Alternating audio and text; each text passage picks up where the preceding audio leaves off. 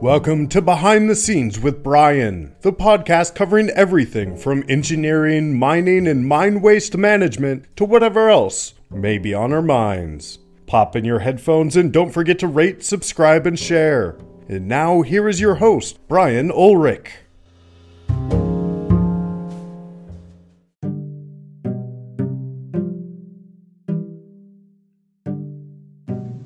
Hey everyone, welcome to Behind the Scenes with Brian. This is Brian. And hey, probably most people don't know it, but the introduction to this podcast is done by my son Timothy.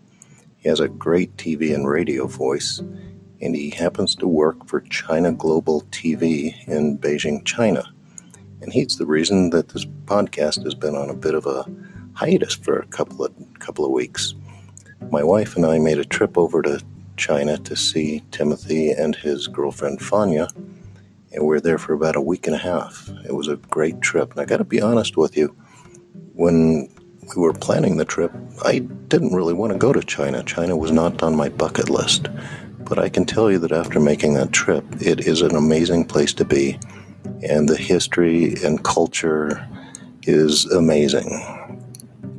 So we got there, and Timothy helped us check into our hotel, which was not what we expected at all. We thought it was going to be a European type of facility, and it kind of was, but there weren't a lot of modern conveniences like a workout room. So we got to our room in the hotel, and it was really small, and we didn't enjoy it at first, but we got used to it after a few days, and it was okay. Most hotels in the U.S. have couches and chairs and tables and desks, and this one was without all of that kind of stuff. But it was alongside a river, or creek, or canal, or something with a path on it, so I could go out for my runs each morning. So that part was really nice. And they also had a breakfast buffet, which was super handy. Unfortunately, I got sick there every single day, and I'm not really sure what it was from. The food was very good, and my son took very good care of me at the meals, and he cooked some in his house, and that was really nice as well. And we discovered this dish with him that's called hot pot. And what happens is they bring several or one pot to your table. It could be up to say 4, and in the pot is some spiced water, and you cook your stuff directly in that boiling water. There's a heating element underneath there, and you just order whatever you want to. It can be thinly sliced meats like pork or beef. We had several different kinds of meat. That was really good. And then lots of veggies, and you just kind of boil it in there, and then there might be some dipping sauce or might not be, depending where you go. And I think we had hot pot like 4 times. It's just kind of fun. It's kind of a fun way to have an entertaining meal. It was really good. So like I said, China wasn't on my bucket list. So Timothy took us touring around while Fanya was away somewhere else, and we went to some amazing places. The first thing we did was to go to Tiananmen Square, and the 70th anniversary of the founding of the Democratic Republic of People's Republic of China.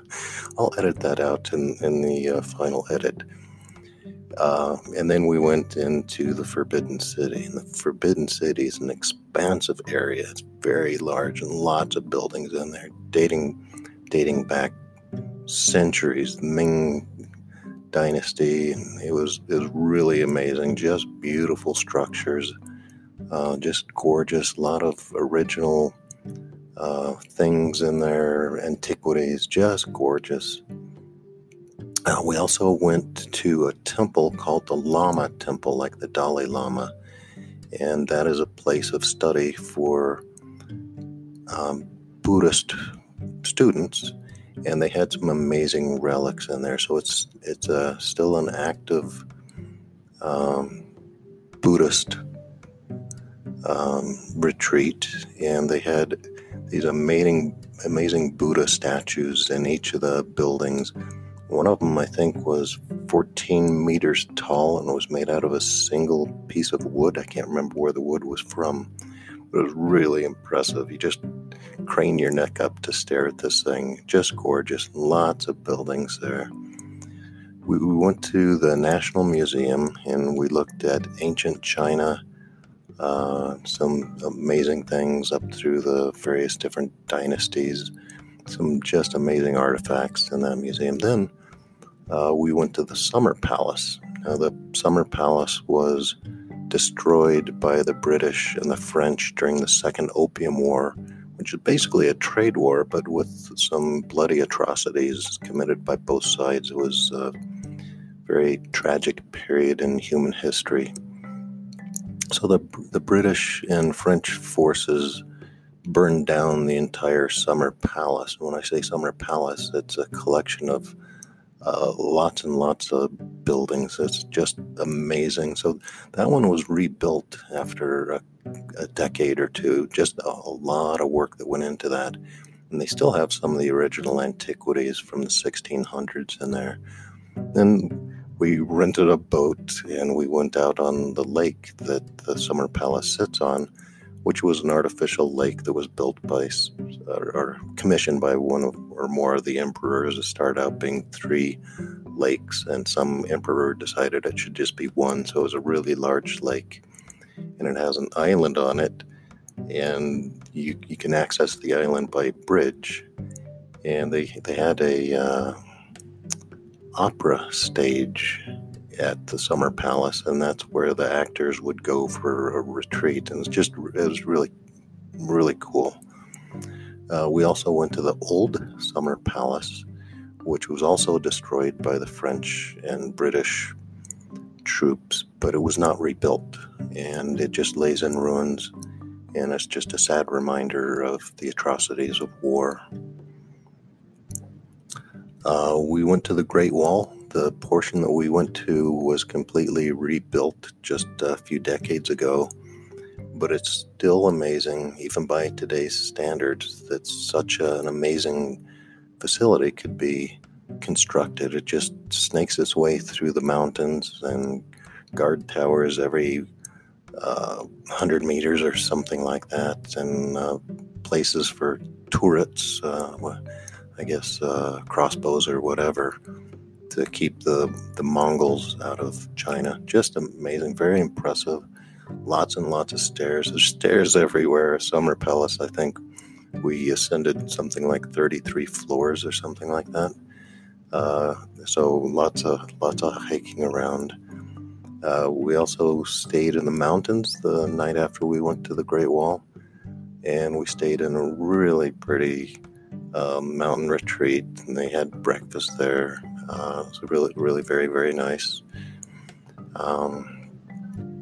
We had a really nice drive through the mountains on the way back to Beijing. We really enjoyed ourselves, and it was just a really great trip. We saw so many things, so many temples and palaces. I went out one day riding on the back of my son's e-bike, so it's an electric scooter, like a motor scooter. And traffic there by U.S. standards is pretty chaotic. So there's the shared bicycles everywhere, and you can just put them wherever you want to. So there could be sometimes hundreds of bikes all just in one location. Some of the companies have gone bankrupt, so there's bikes that are just sitting there being not used.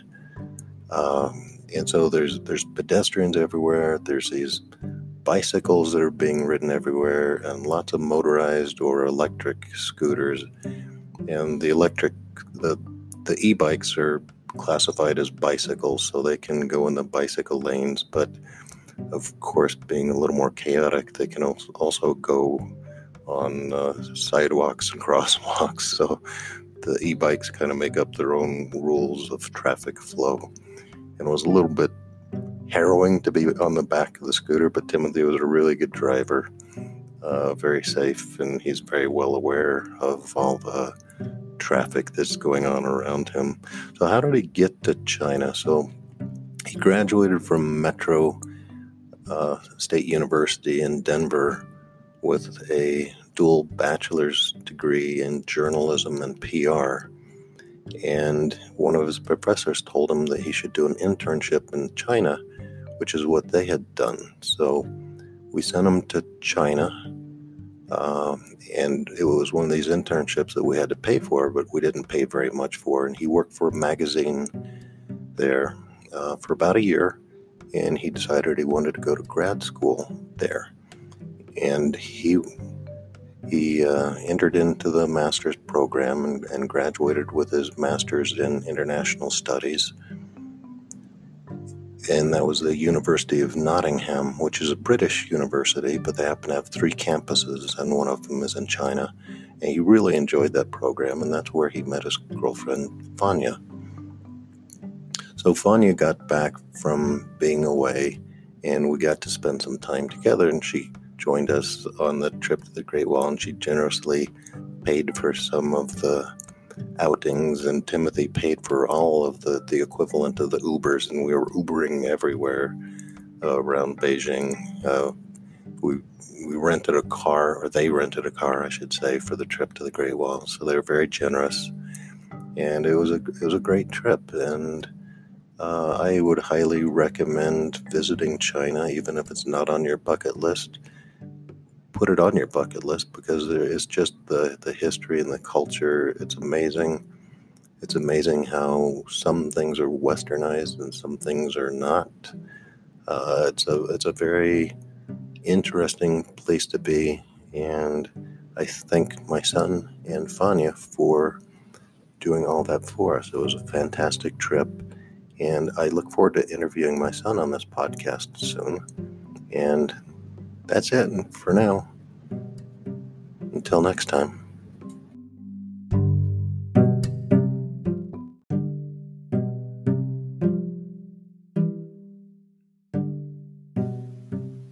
Well, that's it. I'm Brian, and this is Behind the Scenes with Brian. Until next time, keep on rocking.